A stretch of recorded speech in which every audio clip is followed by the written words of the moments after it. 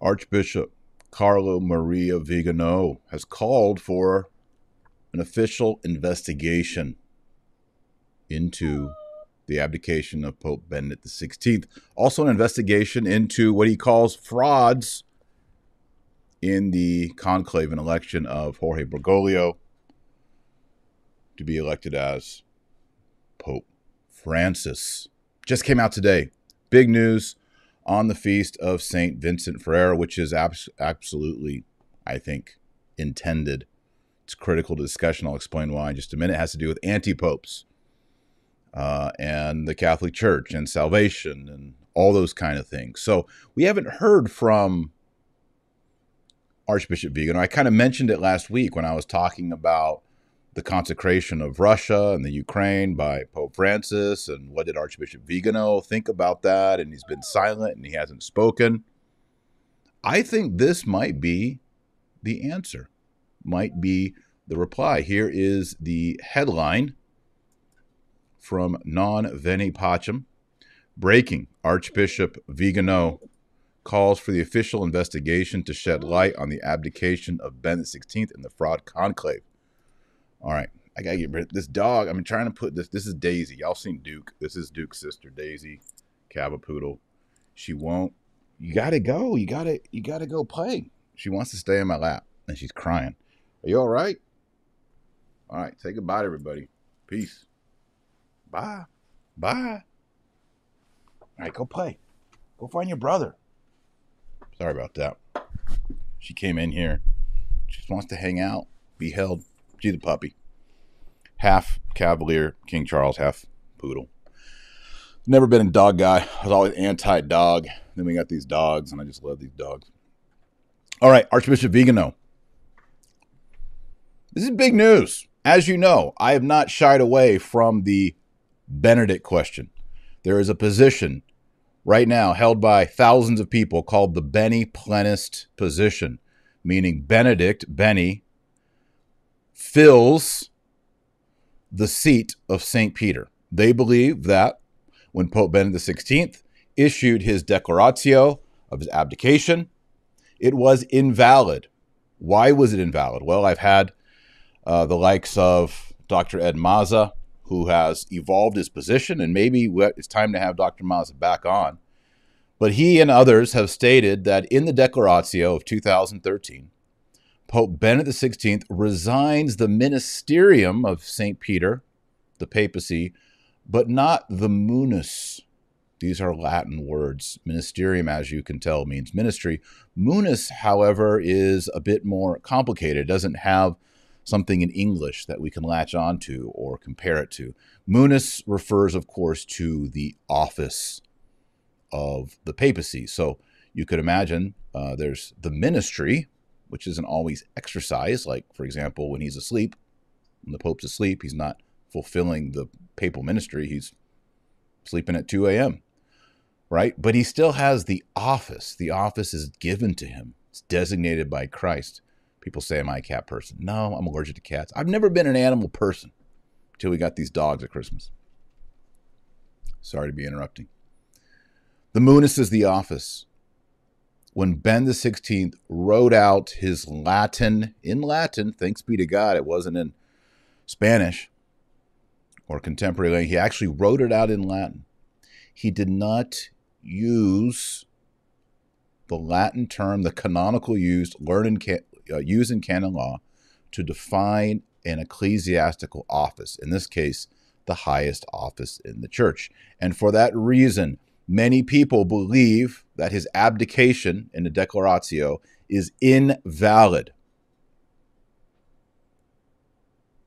He did not properly, because of his own substantial error, resign from the papacy, which would mean it would be impossible for there to be another pope because Benedict XVI is still the pope. Archbishop Vigano is calling for an official investigation to look into this topic. It's a movement that has been growing. You might associate it for the past several years with Ann Barnhart. She's been talking about it for a long time. The first time I heard it, I actually listened to Ann's long video about it. I said, I'm not so sure about that. I've studied Latin in college and in grad school. I've taught high school Latin.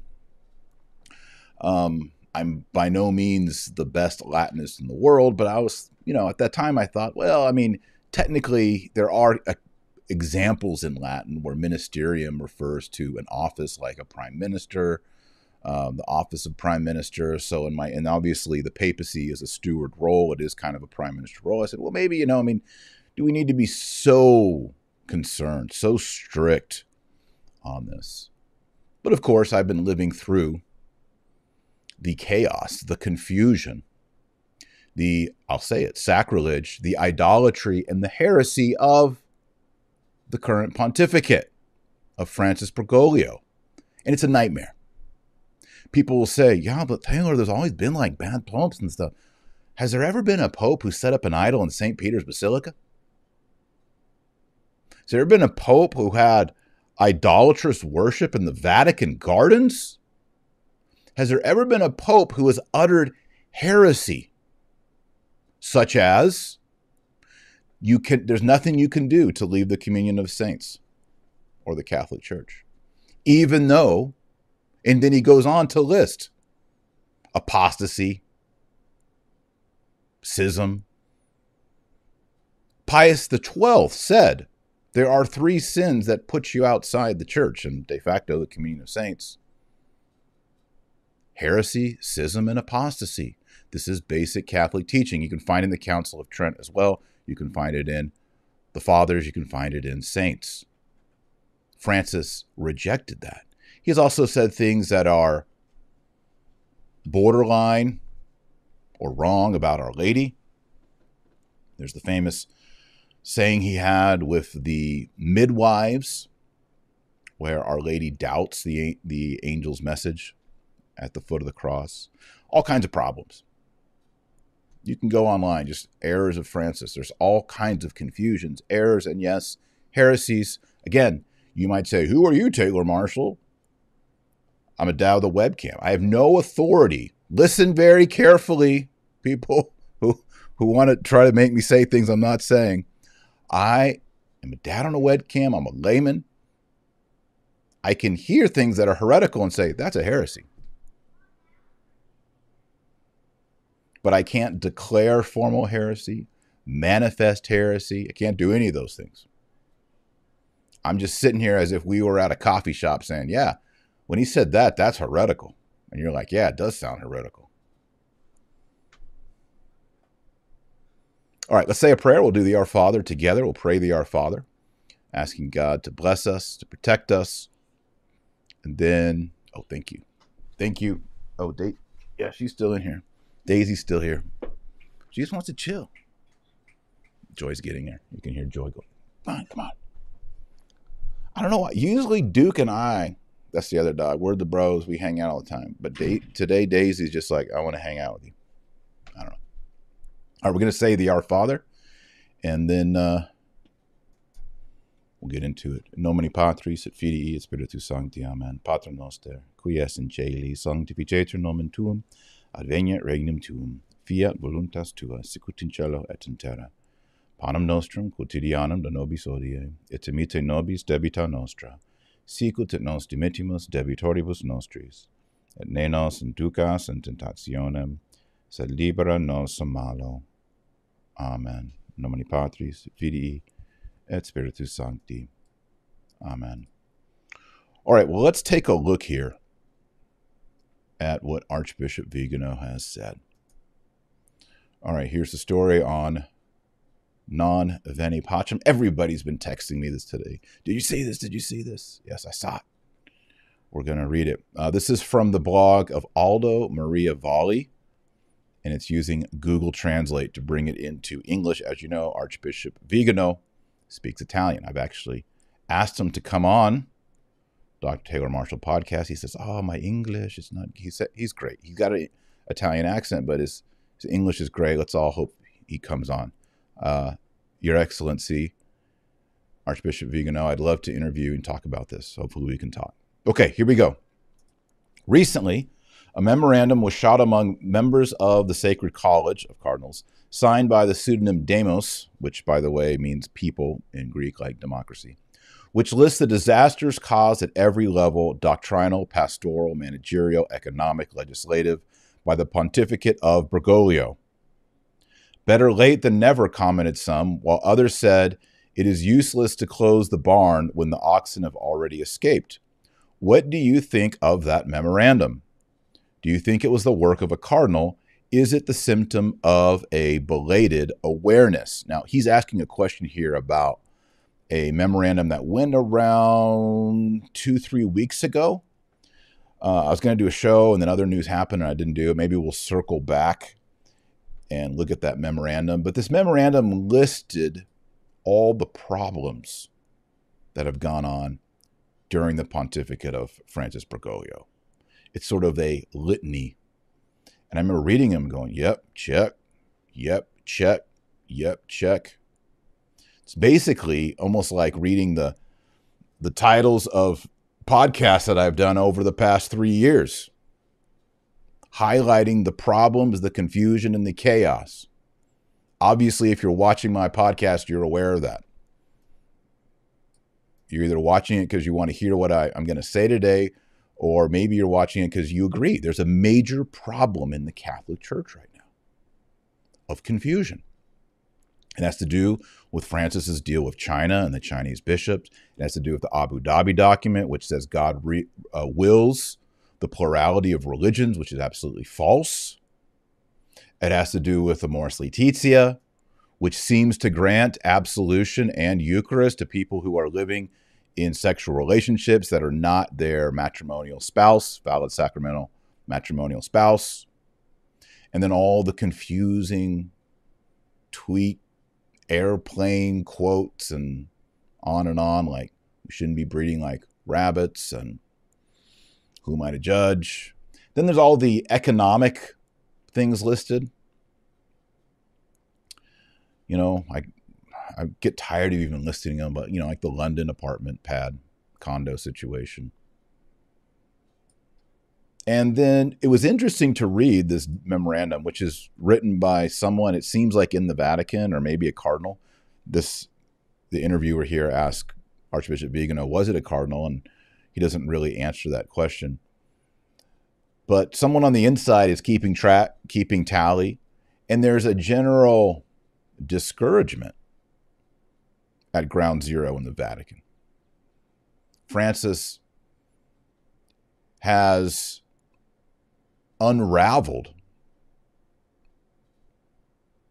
Catholic identity, Catholic orthodoxy, Catholic, I don't want to say pride because pride's a sin, but, you know, esteem, Catholic esteem for the church, for her morality, for her cardinals and her bishops. Instead, as the memorandum lists, we have sexual scandals and Francis appointing men who have known sexual scandals. So now we look at the answer by Archbishop Carlo Maria Vigano. The memorandum lists the horrors of the Bergoglian pontificate, scare quotes right there. And I've said before, it seems that Archbishop Vigano, when he speaks of Francis, he uses often the term Bergoglio, which is not necessarily meaning that he's invalid. Europeans, especially Italians, refer to popes by last name. If you look at the facade of St. Peter's Basilica, the Pope has his last name up there. I can't remember which one it is right now, but it's Borghese. Borghesius is the Latin last name. So you notice this often in Vigano. Now we're getting it more explicit, the Bergoglian pontificate, scare quotes. And this certainly is already progress compared to magnifying it. But the horrors and the errors of the Argentine and his court did not appear out of nowhere, as if in the previous pontificates, everything was perfect and wonderful. The crisis begins with Vatican II. I'm going to stop there. The crisis begins with Vatican II. Now, I'm sympathetic with that view. I also believe that Vatican II was a big problem. There are weaponized ambiguities in Vatican II. And yes, I think there's error. And I know people are going to throw tomatoes at me. But that's why you watch this podcast, because I speak my mind. I'm not afraid. I tell you what I really think. That being said, I don't think the problems all begin at Vatican II. I'm a convert to Catholicism. I came into the Catholic Church in 2006. Before that, I was an Episcopalian priest, a clergyman. As I came into the Catholic Church, and I worked for the church, with the church in Washington, D.C. from 2006 to 2007, I began to see a lot of filth, a lot of rot on the inside. This scared me. I'd just become a Catholic. And I'm living and working under the shadow in D.C. of Archbishop McCarrick. I met Archbishop McCarrick as soon as I became a Catholic. I was probably a Catholic less than 2 or 3 months before I was taken into the office of Archbishop Cardinal McCarrick. Shook his hand, met him. But it didn't take me more than 9 months of being in D.C. to realize something is rotten in the state of the District of Washington in the Catholic Church. Bad news. And that shadow, that bad taste has stayed with me all these years. And so in 2016, when I was tired of making a defense for Pope Francis, I started speaking out. Especially Amoris Laetitia was really the last straw for me. Since then, it's gotten even worse. That's why I started working on the book, Infiltration. I thought, as I worked on the book, Infiltration, all roads would lead to Vatican II, and let me tell you, they do. But there is a on-ramp to Vatican II. Modernism, infiltration, Freemasonry, yes, conspiracy. Everybody used to laugh. Oh, conspiracy theory. Oh, yeah. Well, y'all have lived now through COVID, the McCarrick stuff. We know. Big movers make big plans, and they are played out. They're planned early and played out later, and it takes time. And there are these powerful forces in religion and in politics and in economics and in medicine. But before the 50s, before the 40s, before the 30s, my thesis, of course, everything goes back to the infiltration of Satan before time, the infiltration of Judas during the ministry of Christ. It's always been part of reality, created reality. But especially our current crisis. The infiltration began in the 1840s, 50s, and 60s. That's my argument. A lot of people come after me about what I say about John Paul II or what I say about Vatican II. Lots of people say that. Come after me about the big claim. 1840s, 1850s, 1860s, 1870s. The argument is the infiltration is over 100 years old. That's what I'm telling you right now. You can say you're crazy, Marshall. Jump off a cliff. But I believe that's the honest truth. That's God's truth. Archbishop Vigano goes on to say, right here, he says, the crisis begins with Vatican II. Deploring the symptoms of an illness without understanding its cause is a useless and harmful operation. If the College of Cardinals is not persuaded that it is necessary to return to what the Church believed, taught, and celebrated until Pius XII, any opposition to the current regime will be doomed to certain failure. This is interesting. A couple of things here. He says right now with Bergoglio, the pontificate of Bergoglio, we have symptoms of the illness. In other words, he's saying if just getting rid of Francis isn't going, it's a symptom. It's not going to get to the cause of the problem. He says understanding its causes is a useless and harmful operation. I'm a little confused by that, and I think it's probably an Italian to English mistake done in the translation. But I sense what Vigano is saying here is Dealing with the symptoms is not going to cure the disease. We have a disease. The gates of hell will never prevail over the church. The magisterium of the church will never fail. But can there be infiltration into the bishops, into the cardinals? Can there be anti-popes? Can there be confusion about the papacy? Yes, go read about Anacletus II. Anacletus II was in Rome for 8 years. Everybody recognized him as the Pope. Most of the cardinals said he was the Pope. Guess what? He wasn't the Pope. He was an anti-Pope. He was deposed. He was shown to be fake.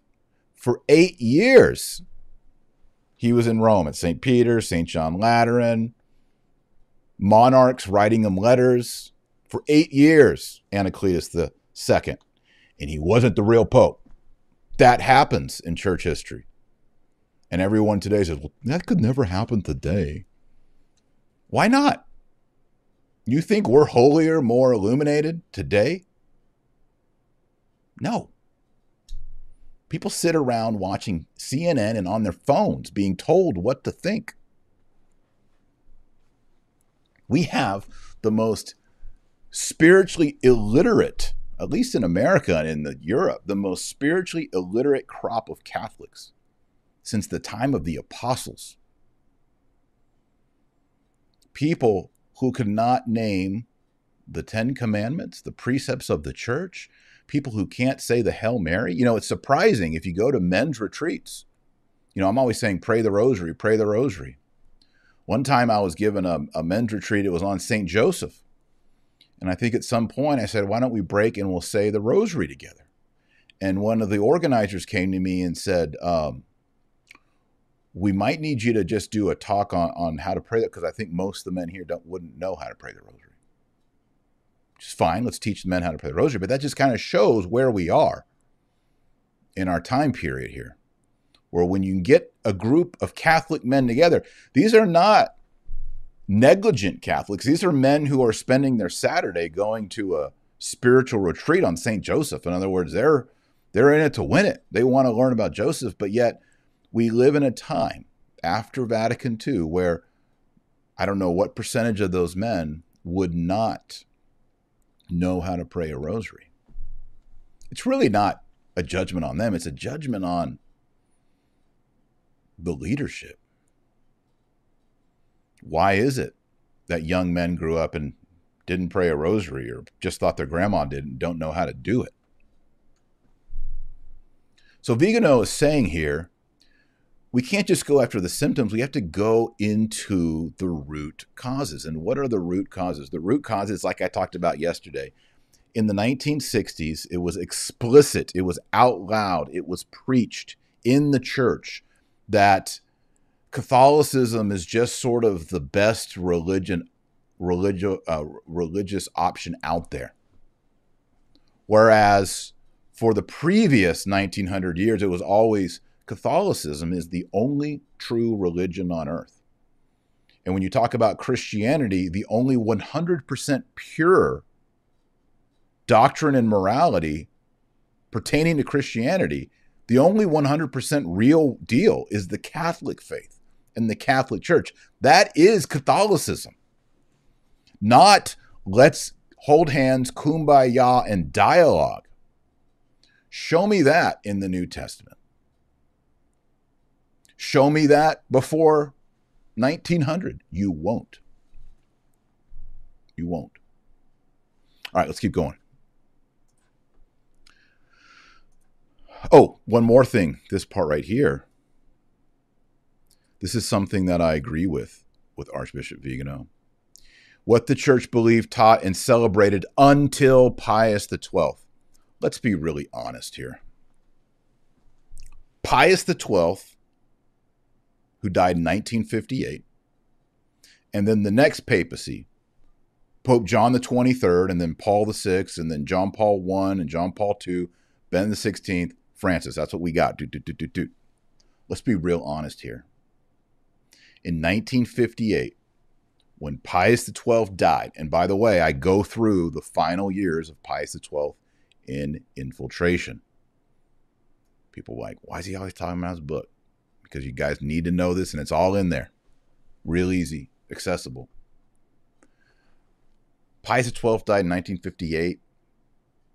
When John the 23rd came in 1958, things changed.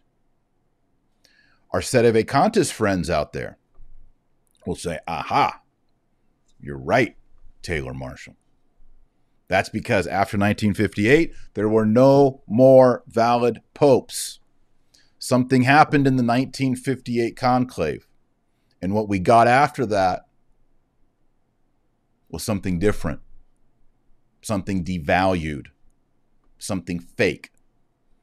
Anti-popes. That's what your Sedevacantist friends will tell you. That Pope Pius XII, when he died in 1958, we fell into a papal parenthesis. Is that true? I'm open to being it true. I have to be honest. I got to be honest with y'all right now on camera. Clearly, the pontificate since 1958, since Pius XII, as Vigano is saying, went in a different direction. I'm not the only person saying this. Bishop Barron says that. He talks about pre-conciliar and post-conciliar Catholicism all the time. Go watch Bishop Barron's channel. He'll say, well, in pre-conciliar Catholicism, people believe this. We taught that.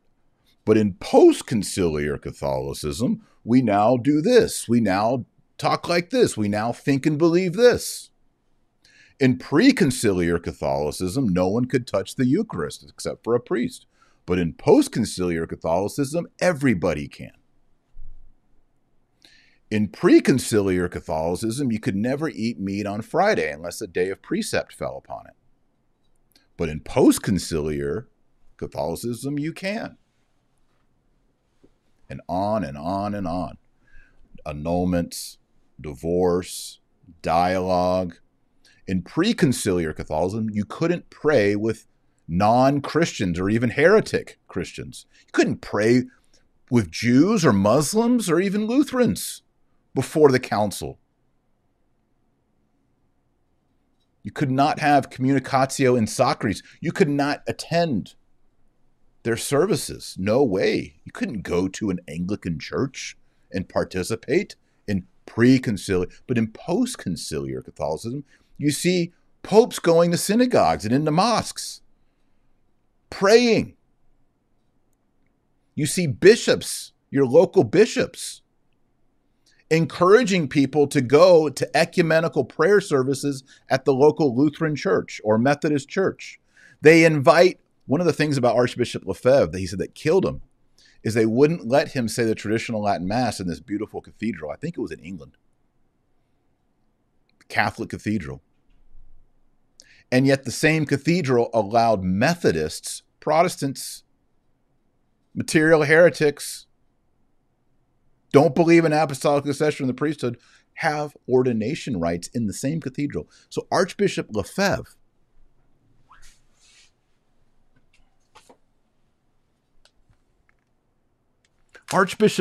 couldn't say the true Mass of Jesus Christ that he was ordained to say in a Catholic cathedral, but Methodists could have ordination rituals in a Catholic cathedral? So yeah, you can run up on me and call me all kinds of names and say, but look, let's be honest. Just like Bishop Barron's honest. After 1958, they stirred the pot and it was different. It was different. We all know. And so I actually appreciate, this is interesting. Sedevacantists all the time will bring out 1958, 1958, 1958. Pius XII, end of Pius XII, right? But you don't really hear that so much in the recognized resist milieu that I live in, right? When you're amongst Fraternity of St. Peter, Institute of Christ the King, Society of St. Pius X, you don't hear that as much.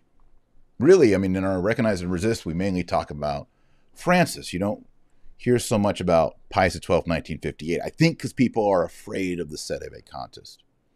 Question, commentary. And by the way, even if you talk about these things, I guarantee you, within hours of me making this video, there's going to be all kinds of people taking clips, manipulating what I say, and trying to attack me for being honest with you guys. So I think we need to talk more about that, especially as we come up on Holy Week. You know, there's a lot of us who believe that the Holy Week that was issued in 1955 by Pius XII, sponsoring Annibale Bugnini, a pity. I explain why I think that happened in Infiltration. I believe in 1955, especially 56, 57, 58, Pius XII was very ill. He was having his stomach pumped regularly. He stopped participating in public liturgies. He was clearly in decline. The fact that he was having all these stomach problems and having his stomach pumped, I don't know. I mean, I'm not going to be too much of a conspiracy theorist. Was he being poisoned? Was he just sick? What was going on? But anyway, we see decline in Pius XII after 1955 and all the way into 58. But you know, in Holy Week, he put out the new Holy Week. The Holy Week is Proto Novus Ordo, Annibale Bugnini. If you do the 1962 Holy Week, you might as well invite Annibale Bugnini because he's there. And there's all kinds of things that are introducing the idea of the Novus Ordo, like the vernacular, prayers facing the people, prayers from the chair, blessing the baptismal water in front of the people instead of at the font. I could go on. And I think the Holy Week discussion amongst the Fraternity of St. Peter and Institute of Christ the King, and not as much in the Society of St. Pius X, it's kind of interesting. They're locked in on the 1962, sadly. But as the conversation turns to liturgy, like, should we be doing the Holy Week, the most ancient liturgy of the Roman Rite, as it was done for over a millennium? Or should we be doing this weird liturgy that was curated by Annibale Bugnini and was only used from like 1955 to 1960, what? I don't know, 9, 70? All right, let's keep going.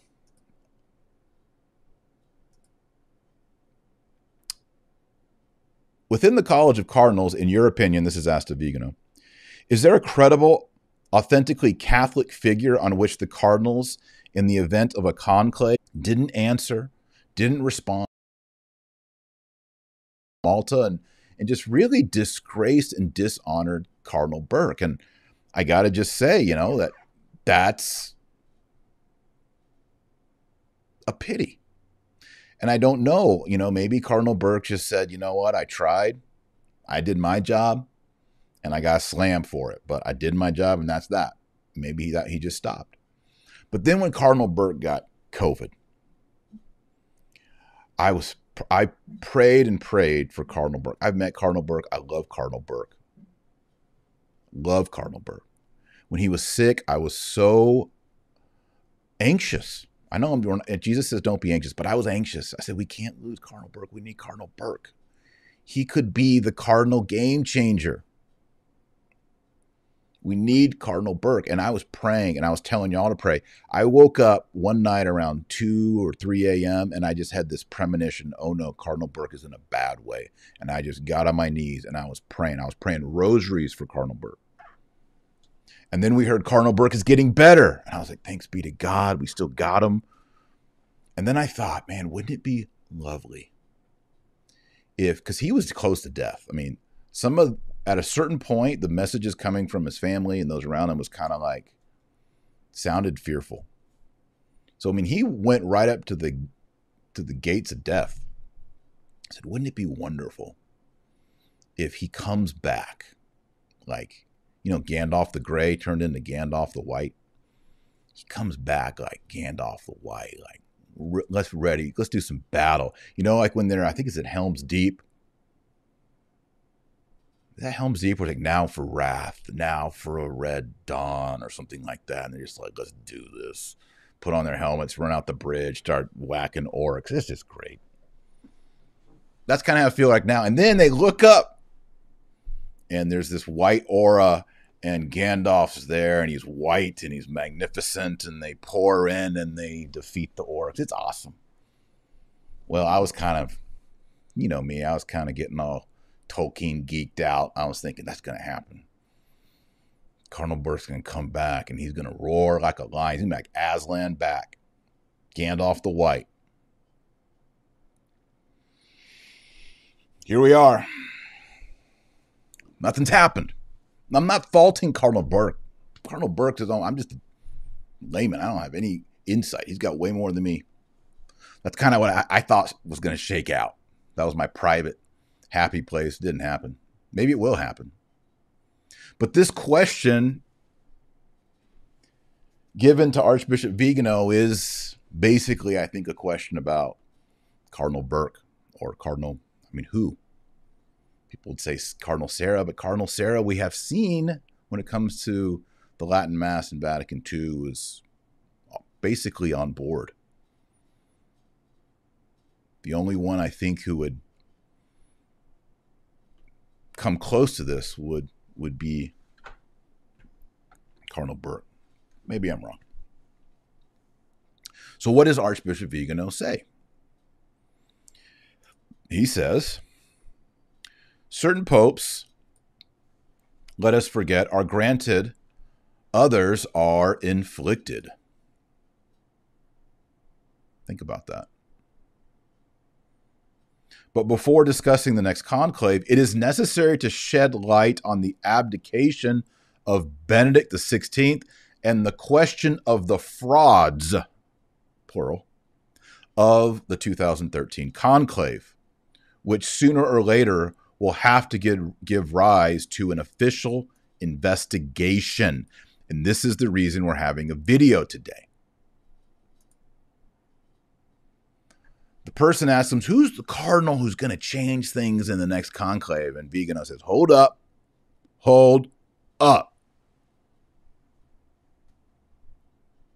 We're not talking about the next conclave till we talk about the last conclave. We need an official investigation on the abdication of Benedict. Was it valid or invalid? Did he resign the munus of the papacy? Yes or no? It's a binary question. Yes or no? If the answer is no, he did not renounce the munus, he's still the Pope right now. Secondly, Archbishop Vigano says, we got to look into the 2013 conclave because, according to Vigano, there are frauds. I've done many videos and I've talked about it in writing and infiltration. The St. Gallen Mafia, the polling for votes. Ex-Cardinal McCarrick at Villanova talked about the distinguished Italian gentleman who came to him to assist in electing Jorge Bergoglio from Argentina to the papacy, with the idea that within 5 years they could establish the agenda of the St. Gallen Mafia. What's the St. Gallen Mafia's agenda? Women's ordination. Perhaps also married ordination. And laxity on all moral issues, which has to do with LGBT, the A word, unnatural marriage. And with the LGBT, the T is becoming increasingly tolerated and celebrated amongst the James Martin Jesuit crowd. And a reminder, Bergoglio Francis is a Jesuit. Just this afternoon after lunch, my wife Jo and I were talking, and she said she was talking to our twin daughters. They're 18. They were talking about the church and talking about the Pope, and my wife said, I told the twins, the 18-year-olds, you know, Francis he went to seminary in Argentina with Jesuits. Who knows what books they were reading? My wife was like, they're probably reading Protestant books. I said, honey, they weren't reading Protestant books. They were reading political books. This is like Evita level stuff. There's a reason why the Germans wanted Jorge Bergoglio, who studied in Germany, by the way. That's not my next book, but it could be my next book. Next, Vigano says, right here, if there were to be proofs of irregularity, the conclave would be null, the election of Bergoglio null, just as all his appointments, acts of government, and magisterium would be null. Think about that for a second. If Benedict is still the Pope, or if the 2013 conclave is irregular, invalid, that means every single document, every encyclical constitution, everything that Francis has done is invalid and null. Every saint canonized by Bergoglio would be null. And every appointment and acts of government would be null, including the appointment of bishops. It would not make those bishops de facto invalid, but their appointment to have jurisdiction would be. This would be a great earthquake within the Catholic Church if this were to be the case. Has it happened before? Yes. Have there been anti-popes before who have made written documents and acts of government and appointments pretending to be pope that weren't really pope? Yes, it's happened. There's 40 anti-popes in the history of the Catholic Church? An average of something like 4 or 5 per century? Well, Taylor, that would never happen because the gates of hell will not prevail. Look, the gates of hell will never prevail the church. That doesn't mean there can't be anti-popes. There's already been so many. An average of 4 per century? And you're saying we're not due for one?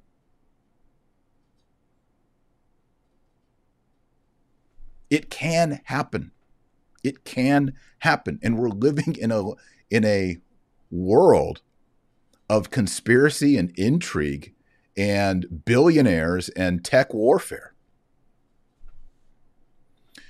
Archbishop Vigano then says, a reset that would providentially bring us back to the status quo ante, with the College of Cardinals composed only of cardinals appointed up to Benedict XVI, ousting all those cardinals since 2013, notoriously ultra-progressive. Whoa!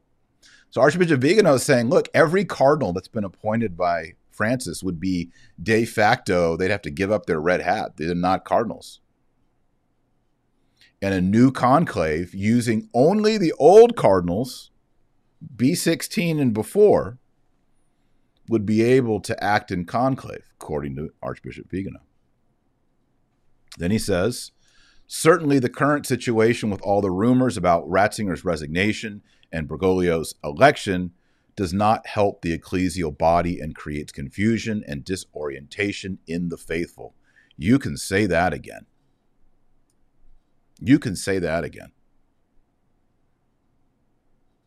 It's not just traditionalists or rad trads or Taylor Marshallites.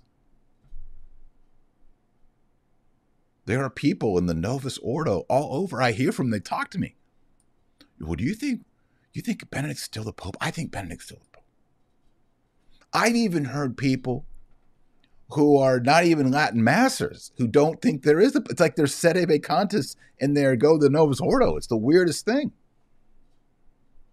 People have watched Francis promote idolatry, confusion, sexual or approve of or tolerate sexual abuse. And they're like, how can a man who is the vicar of Christ promulgate heresy and promote idolatry inside of a Catholic church? How is that possible? And then people like me have to read hundreds of pages of Cardinal Bellarmine, St. Robert Bellarmine, and try to figure this out. Can a pope be a heretic? Private heretic, material heretic, formal heretic, manifest heretic? The general consensus of theologians and saints, like Cardinal Newman and St. Bellarmine, is, When a pope is a manifest heretic, he de facto immediately loses the papacy. That's not Taylor Marshall giving an opinion. I'm just telling you what Cardinal Newman and Robert Bellarmine teach. That's their teaching. And there's others as well. We lay people who love Jesus, we love the Trinity, we love the Blessed Mother, and we love the papacy. I love the papacy. I wrote a book on the papacy. Love the papacy. We look at the pontificate of Francis Bergoglio and we think, how is this the binding and loosing of the keys given by Jesus Christ our Lord, Messiah, King, to Peter? How? Back to Vigano. By the way, I don't know the answer to that. It's a rhetorical question. I don't know. Last section. Here too, Catholics can implore the Divine Majesty to spare further humiliations to his church by granting her a good pope. If there is a cardinal who really wants a change of register, that he comes forward and that for the sake of the love of God, stop referring to Vatican II and think about the sanctification of the clergy and faithful, end quote. Whoa. So here's a challenge right here. If there is a cardinal who really wants a change of register, he's making, in a way, a desperate plea. I mean, Archbishop Vigano is an archbishop. He was a papal nuncio to Washington, D.C., but he's not a cardinal. And in the Catholic Church, a cardinal, that means you are incardinated as a cleric of Rome, which entitles you to vote for the Pope. It gives you all kinds of canonical privileges as well. We need a cardinal, Vigano says, who will come forward. He says, for the sake of the love of God, stop referring to Vatican II and think about the sanctification of clergy and the faithful. The reason there's a Catholic Church is not so that there's a Vatican museum and a tourist spot in Italy. The purpose of the Catholic Church is the salvation of souls. Why did Jesus come? To save souls, to reconcile sinners to God, to be our high priest, to give us the gifts, the sacraments, the devotions, to sanctify our wills, our minds, so that we can correspond and cooperate with the grace and love of God. It's a challenge. It's hard. We're in Lent right now. It's hard. But he gives us grace in this struggle, and those who cooperate with charity and hope and faith will go to heaven and be with God forever, and those who choose not to will go to hell forever. That's the message. The whole purpose of the Catholic Church and the beautiful tabernacle and the beautiful altar and the cathedrals and the beautiful vestments and the cardinals wearing their watered silk red robes and all, the whole point of this is the salvation of souls.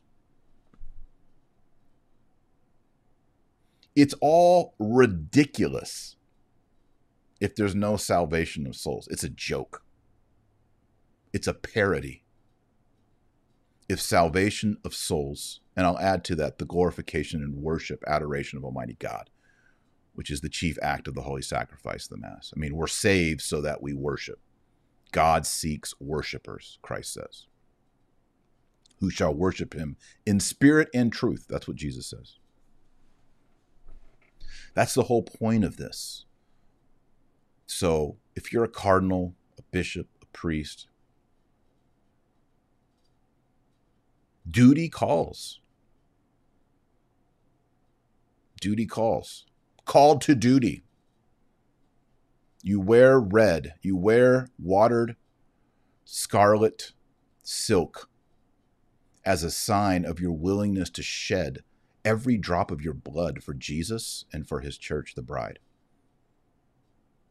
It's not so that you look cute at a dinner party or at a banquet. It's a sign of blood and martyrdom, courage, fortitude, and strength. Vigano saying, come forward. Unless, of course, you think Archbishop Vigano has become the crazy uncle. There's a lot of people. I've watched them. I'm not there.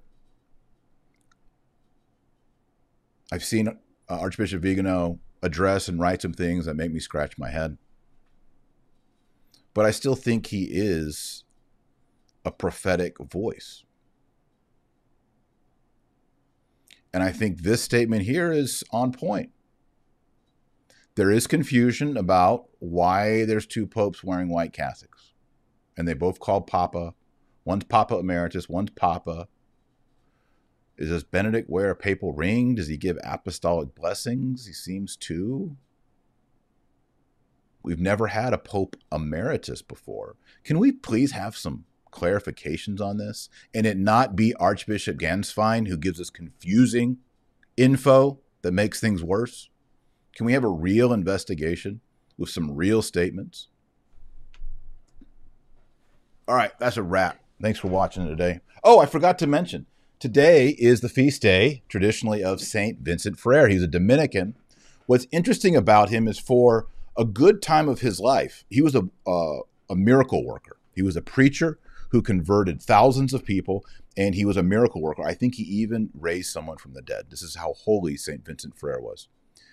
St. Vincent Ferrer, for many years, during this time, this was the Western Schism, there were 2 men contesting to be popes. At one point, there were 3 men contesting to be pope. There weren't 3 popes and there weren't 2 popes. There's always one pope and then an anti-pope, or a pope and 2 anti-popes. You can't have multiple popes on earth.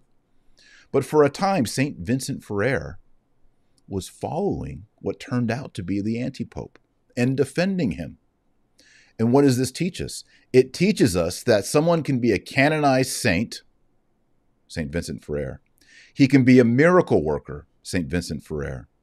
He can be one of the greatest preachers and evangelists of all time, St. Vincent Ferrer, and follow an anti-pope. What does that teach you? It teaches you to take a deep breath. Because when you die, I might be wrong on this, but this is my lesson from it. You're going to be judged on, did you commit mortal sins and did you repent of mortal sins and get absolution from a priest? Did you love God with your heart and love your neighbor? Did you believe Jesus Christ and everything taught by his bride, the church? Did you do the things in Matthew 25? Feed the hungry, give drink to the thirsty, clothe the naked, visit the imprisoned, etc. Did you obey the commandments out of love for Jesus Christ? Maybe I'm wrong, but, and it's true, St. Vincent Ferrer in the later in his life came over to the true Pope. But I think that shows that God was operating with sanctifying and actual grace in the life of St. Vincent Ferrer, even when he was wrong on the papacy. And this is why I don't get out on the internet and throw bricks at other Catholics or other trads. I don't throw bricks at the Sede Vacantis or the SSPX or the FSSP or the Institute of Christ the King. Do I make observations and say, I think they should do it this way? Yes. But I'm not out here throwing accusations of mortal sin or schism against any of these people because we live in a confusing time. This is why I honestly say unite the clans. I've met Sede Vacantists who believe every jot and tittle of the Catholic Church and who are kind, charitable, pleasant, good people. I believe they're disciples of Jesus Christ. You might throw a brick at me for saying that. Same with the SSPX, those people. Same with the FSSP. Same with, I've met and spoken with charitable, good, loving priests of the CMRI. St. Gertrude's, Institute of Christ the King. I know there are deep issues there, But we live in a very confusing time. Nowhere is it written in the New Testament. There's no epistle from St. Paul on what to do when there is complete chaos at the top. Yes, I know Paul in Galatians did rebuke Peter to his face. So there's a little bit of hint of that there. But there is no game plan. In fact, there isn't even a clear teaching. It's a contested teaching on the topic of a heretical pope. When Robert Bellarmine gives the most thorough treatment of it, he goes through 5 opinions. It's a tough issue. That's why we all need to be calm, and we need to be peaceful, and we need to be charitable. And we need to look at someone like St. Vincent Ferrer, today's saint, and say, you know what? God was evangelizing and converting people's heart through the word of St. Vincent Ferrer when he was serving the wrong pope, an anti-pope. He was working miracles when he was under the wrong man. God looks at the heart. God looks at the virtue of faith, hope, and charity. God looks at the will, and he operates there. That's in the Gospels. It's true. All right, let's pray a Hail Mary together. Oremus, nomine Patris et Filii et Spiritus Sancti. Amen. Ave Maria, gratia plena Dominus tecum, benedicta tu in mulieribus et benedictus fructus ventris tui, Iesus. Sancta Maria, Mater Dei, ora pro nobis peccatoribus, nunc et hora mortis nostrae. Amen.